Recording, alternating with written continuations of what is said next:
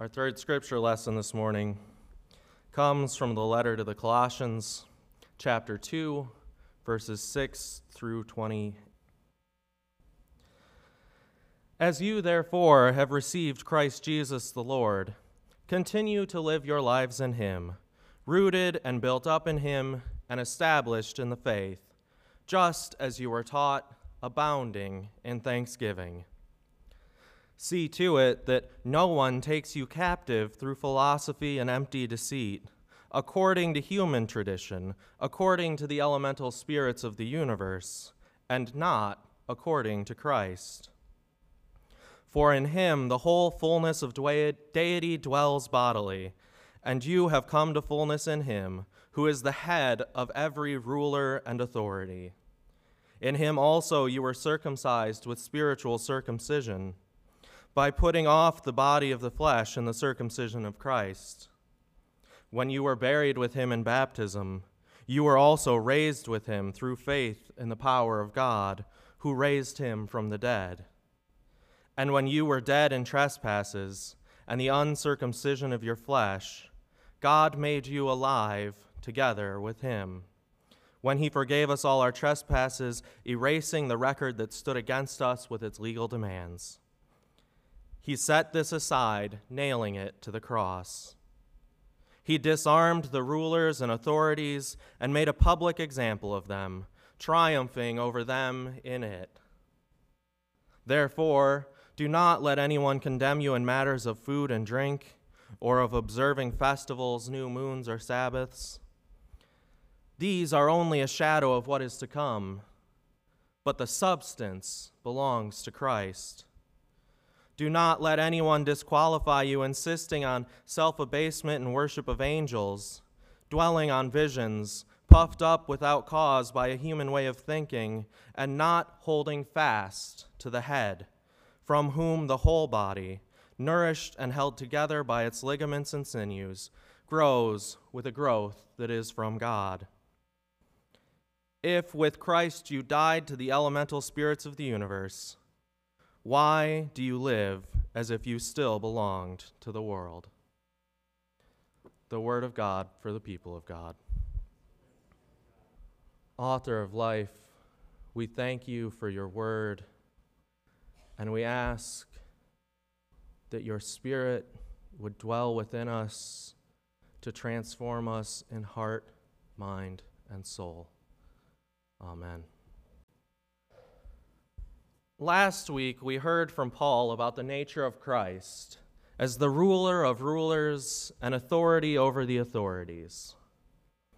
This week, Paul continues his argument to explain how Christ, being in a place of final judgment, creates an ethical imperative for us as followers of Christ. And quite simply, all of today's reading is summed up in that one question: why do you live as if you still belonged to the world? For the Colossians in particular, they live as if they belonged to the world by submitting to religious rituals demanded by false teachers. And in denouncing these rituals, Paul echoes the prophets. Paul says, "Therefore do not let anyone condemn you in matters of food and drink, or of observing festivals, new moons, or Sabbaths. These are only a shadow of what is to come, but the substance belongs to Christ." And compare these to the words of Amos, whom we've heard from for the last couple of weeks. Amos says, I despise your festivals, and I take no delight in your solemn assemblies. Even though you offer me your burnt offerings and grain offerings, I will not accept them. And the offerings of well-being of your fatted animals I will not look upon. Take away from me the noise of your songs. I will not listen to the melody of your harps. But let justice roll down like waters, and righteousness like an ever-flowing stream. This recurring theme of Scripture that Paul is tapping into is that piety is empty if it's not accompanied by a transformed life. If we truly belong to Christ, Why would we act in any other way? If we're devoted to Christ in the sanctuary, then we have to be devoted to Christ in our vocations, and we have to be devoted to Christ in our political lives. There can be no obedience to lesser authorities because we serve the authority most high. And today's reading from Hosea warns us of the consequences of living as though we still belong to the world. The Lord proclaims to Hosea, "Go, take for yourself a wife of whoredom, and have children of whoredom, for the land commits whoredom by forsaking the Lord." You see, the people of ancient Israel make a mistake that runs through the history of God's people. They confuse their kingdom for God's kingdom. And this failure of loyalty is not one that God takes lightly. The Lord proclaims to Hosea, "I will no longer have pity on the house of Israel or forgive them. And you are not my people, and I am not your God." This is the catch of answering to one who pronounces final judgment. There is still a judgment on those who turn away. The rulers of ancient Israel and Judah turned away from the God who commanded them to care for the widows and orphans. They abused the foreigners in their lands whom the Lord God had placed into their care. They cheated the working people of the land, seeking first their own enrichment. And for their sins, Israel and Judah were destroyed. But the Lord also promised through Hosea, "In the place where it was said to them, 'You are not my people,' it shall be said to them, 'Children of the living God.'" Because we serve a God of resurrection, hope is never entirely removed.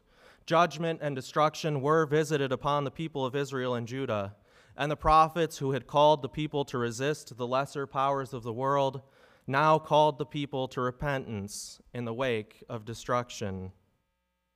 And in repentance, the people experienced reformation. They experienced new ways of life together. They experienced recommitment to the ways of the Lord. And this cycle repeats itself in Scripture. The author of Daniel lives through another time of resistance and reformation. John the Baptist and Jesus the Christ resist the lesser authorities of their day. They pay for it with their lives. But the Reformation that they began continues to this day in the people called Christians. So let us consider the example of two more recent Christian figures who show us what it means to respond to Paul's question, "Why do you live as if you still belong to the world?" Dietrich Bonhoeffer was a theologian and pastor in Weimar, Germany, and he was one of the early resistors of fascism in his home country. In 1933, when Adolf Hitler gained power, Bonhoeffer abandoned a promising career in academia as he watched both the academy and the church enable the rise of the Nazi Party. Over the next several years, he split his time between England, where he pastored 2 churches, and Germany, where he helped to lead the confessing church in opposition to the Nazis. In 1937, Bonhoeffer wrote a book that in English has been given the title, "The Cost of Discipleship." In this book, Bonhoeffer mourns the fact that the church dispensed such cheap grace that it had sold out the gospel. Cheap grace is the kind of grace that tells people that their sins are forgiven, but that has no expectation that they actually change their lives. It's the kind of grace that led the rulers of Israel and Judah to mistake their corrupt kingdoms for the kingdom of God. In contrast, Bonhoeffer explains that the costly grace of the gospel means that, quote, "the Christian's worldly calling is sanctified only insofar as that calling registers the final radical protest against the world. Only insofar as the Christian secular calling is exercised in the following of Jesus does it receive from the gospel new sanction and justification." In other words, costly grace is a grace that places demands on us to change how we are living. Cheap grace certainly has its temptations. Cheap grace might bring people in the door. Cheap grace might win over easy converts. But what does it do for their souls or for their lives? Of this cheap grace, Bonhoeffer writes, "It means that I set out to live the Christian life in the world with all my sins justified beforehand. I can go and sin as much as I like and rely on this grace to forgive me. For after all, the world is justified in principle by grace. I can therefore cling to my bourgeois secular existence and remain as I was before, but with the added assurance that the grace of God will cover me." In other words, cheap grace is the kind of grace that convinces us we're saved from the consequences of our actions without working any change in our hearts or our souls. It's the kind of grace that makes us feel good about ourselves without requiring us to do any soul searching. It's an illusion that fools us into believing that repentance can occur without first experiencing conviction for our wrongdoings. Cheap grace produces cheap discipleship that does not withstand testing or correction. Bonhoeffer continues, "It's under the influence of this kind of grace that the world has been made Christian, but at the cost of secularizing the Christian religion as never before. The Christian life comes to mean nothing more than living in the world and as the world, in being no different from the world, in fact, of being prohibited from being different from the world for the sake of grace.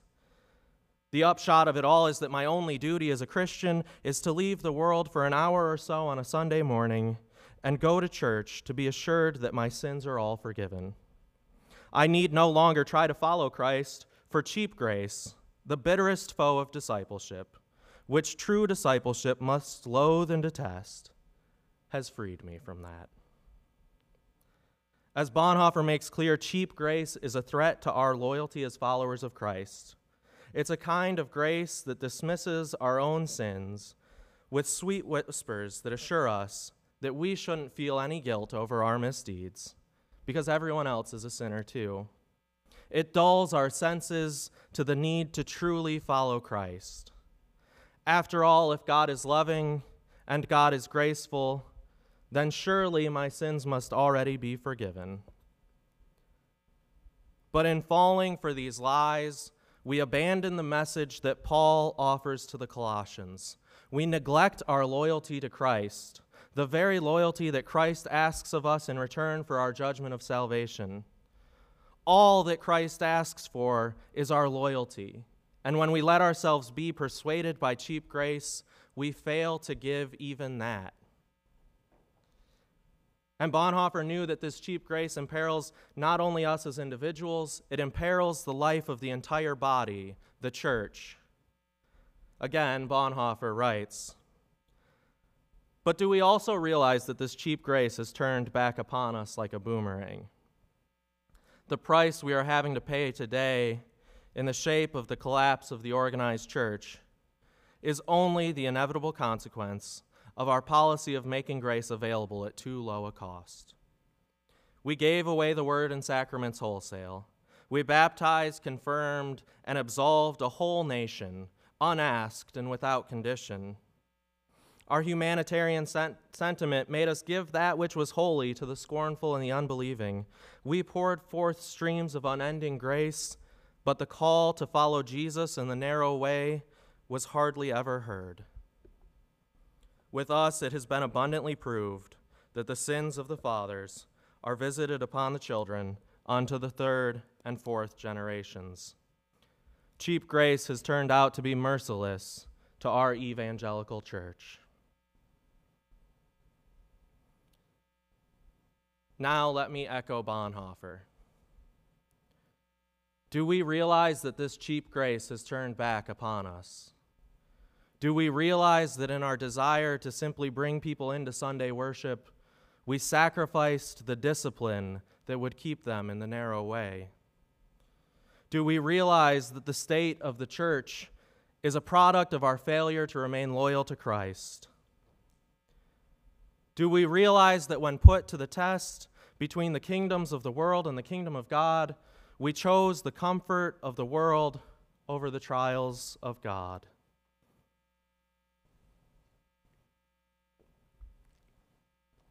Dietrich Bonhoeffer was eventually placed in a concentration camp. He knew the risks of returning to his home country, but he took them nonetheless. Some of his friends tried to persuade him to remain in England or the United States, but in a letter to Reinhold Niebuhr, he made the declaration that the people of Germany would have to choose either to support their nation or to support the kingdom of God. He wrote, "I know which of these alternatives I must choose, but I cannot make this choice in security." And he was correct. On April 5th, 1943, he was arrested by the Gestapo. For the next 2 years, he was transferred between several concentration camps before being executed on April 9th, 1945. The camp where he was killed was liberated just days later. To the bitter end, however, Bonhoeffer's writings indicate that he remained confident in his God. He trusted in Christ no matter what outcome he would face, because, as we heard last week, there is no power in this world that claims final judgment over us, not even death. And I would ask us to compare the costly discipleship of Dietrich Bonhoeffer with that of Martin Niemöller, who was slower to realize the danger of submitting to the kingdoms of the world. Niemöller was also a German pastor during the rise of the Nazi Party to power. He was 14 years older than Bonhoeffer and had served as a decorated U-boat captain during the First World War. At the close of the war, he opposed the new democratically elected government of the Weimar Republic and resigned his commission as a naval officer. While pursuing his education to become a pastor, he participated in right-wing paramilitary organizations that sought to resist the rise of leftists in the country. And he welcomed the ascension of Adolf Hitler to power because he saw in him someone who would make Germany great again. It was not until Adolf Hitler and the Nazi Party exerted their control directly over the churches that Niemöller realized he had misplaced his loyalty. It was only at this late stage that he became a part of the confessing church to resist the impact that the Nazis were having on his own life. Like Bonhoeffer, he was eventually placed in a concentration camp. Unlike Bonhoeffer, he survived the war. And many of you will likely know him as the author of the poem, "First They Came." There are a number of variations on this poem, but they all take some form like this. First, they came for the communists, and I did not speak out because I was not a communist. Then they came for the trade unionists, and I did not speak out because I was not a trade unionist. Then they came for the Jews, and I did not speak out because I was not a Jew. Then they came for me, and there was no one left to speak out for me. Now, in reality, Niemöller never spoke these words as a poem. This poem, in its many forms, is an artistic interpretation of a theme that Niemöller revisited in many sermons and speeches after the war. It was a hard-won lesson about placing our trust in the wrong powers. And I think that it's helpful for us to hear one of the longer versions of what Niemöller actually had to say. He said, "When the concentration camp was opened, we marked the year 1933. And the people who were put in the camps then were communists. Who bothered with them? We knew it. It was printed in the newspapers. Who raised their voice? Maybe the confessing church? We thought, communists, those opponents of religion, those enemies of Christians, should I be my brother's keeper? Then they did away with the sick, the so-called incurables. I remember a conversation I had with a person who claimed to be a Christian. He said, perhaps it's right, these incurably sick people just cause the state money. They're just a burden to themselves and to others. Isn't it best all around if they're taken out of the middle of society? Only then did it start affecting the church as such, and then we started making noise until our public voices again fell silent. Can we say we aren't guilty or responsible? The persecution of the Jews, the way we treated the occupied countries, which were even written in the newspapers. We preferred to keep silent. We are certainly not without guilt. And I ask myself over and over again, what would have happened if we had in 1933 or 1934 defended the truth with our lives? If we had said back then, it's not right when Hermann Göring simply puts 100,000 communists in concentration camps to let them die. I can imagine that then perhaps 30 to 40,000 Protestant Christians would have been made a head shorter. But can also imagine that we would have saved the lives of 30 to 40 million people, which is what it costs us now. Martin Niemöller speaks to every one of us. It does little good to wait until things have become truly hellish in order to speak out. In fact, the gospel, costly discipleship, compels us to speak out for the truth precisely when we have the most to lose. Can we truly call ourselves followers of Christ if we merely watch as others bear their crosses?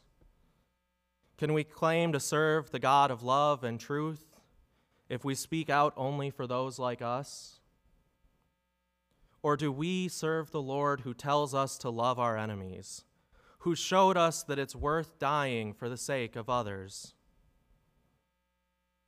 Now, I understand that the call to costly discipleship is a daunting one. Costly discipleship will put us in conflict with the lesser authorities and minor rulers of this world. But I hope that you hear it for the good news that it is. Costly discipleship is also a radical freedom. It's the confidence to face injustice without fear. It's the assurance that with the God of truth on our side, nothing can stand before us. No ruler, no power, not even death, can overcome the final judgment of Christ. And in this knowledge, we can trust that, like the ancient people of Israel and Judah, we will come through judgment and destruction to the place of resurrection. And truly, times of resistance and reformation are the most exciting times to be alive, both personally and institutionally. Resistance forces us to test our mettle. Anyone can be loyal in good times. It takes a true follower to be loyal in times of trial. Resistance allows us to sharpen our understanding of who we are, of what it means to be God's people, as opposed to those taken captive by the deceits of this world. And out of resistance, we're able to reform into something more holy, more in the image of God. Reformation is the lived experience of the resurrection here and now.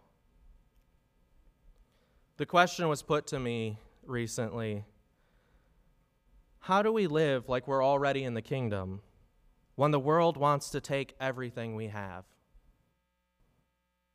I say to you, do not be afraid to place your trust in God. Trust in the witness of our brother Dietrich, who gave the world all that there was to take, knowing that Christ will have the final say. Learn from the hard-earned wisdom of our brother Martin that the powers of the world will only use you until you no longer serve a purpose to them. So long as we continue steadfast in the trust of our Lord Jesus Christ, we can live as people who already belong to the kingdom of God, knowing that nothing can triumph over the resurrection power of Christ's love. Amen.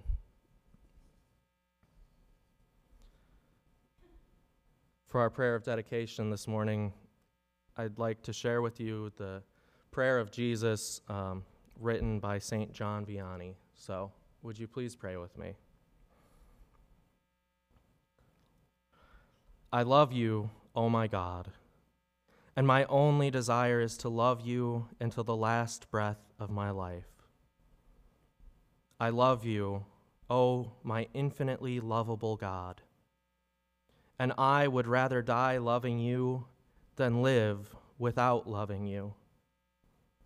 I love you, Lord, and the only grace I ask is to love you eternally.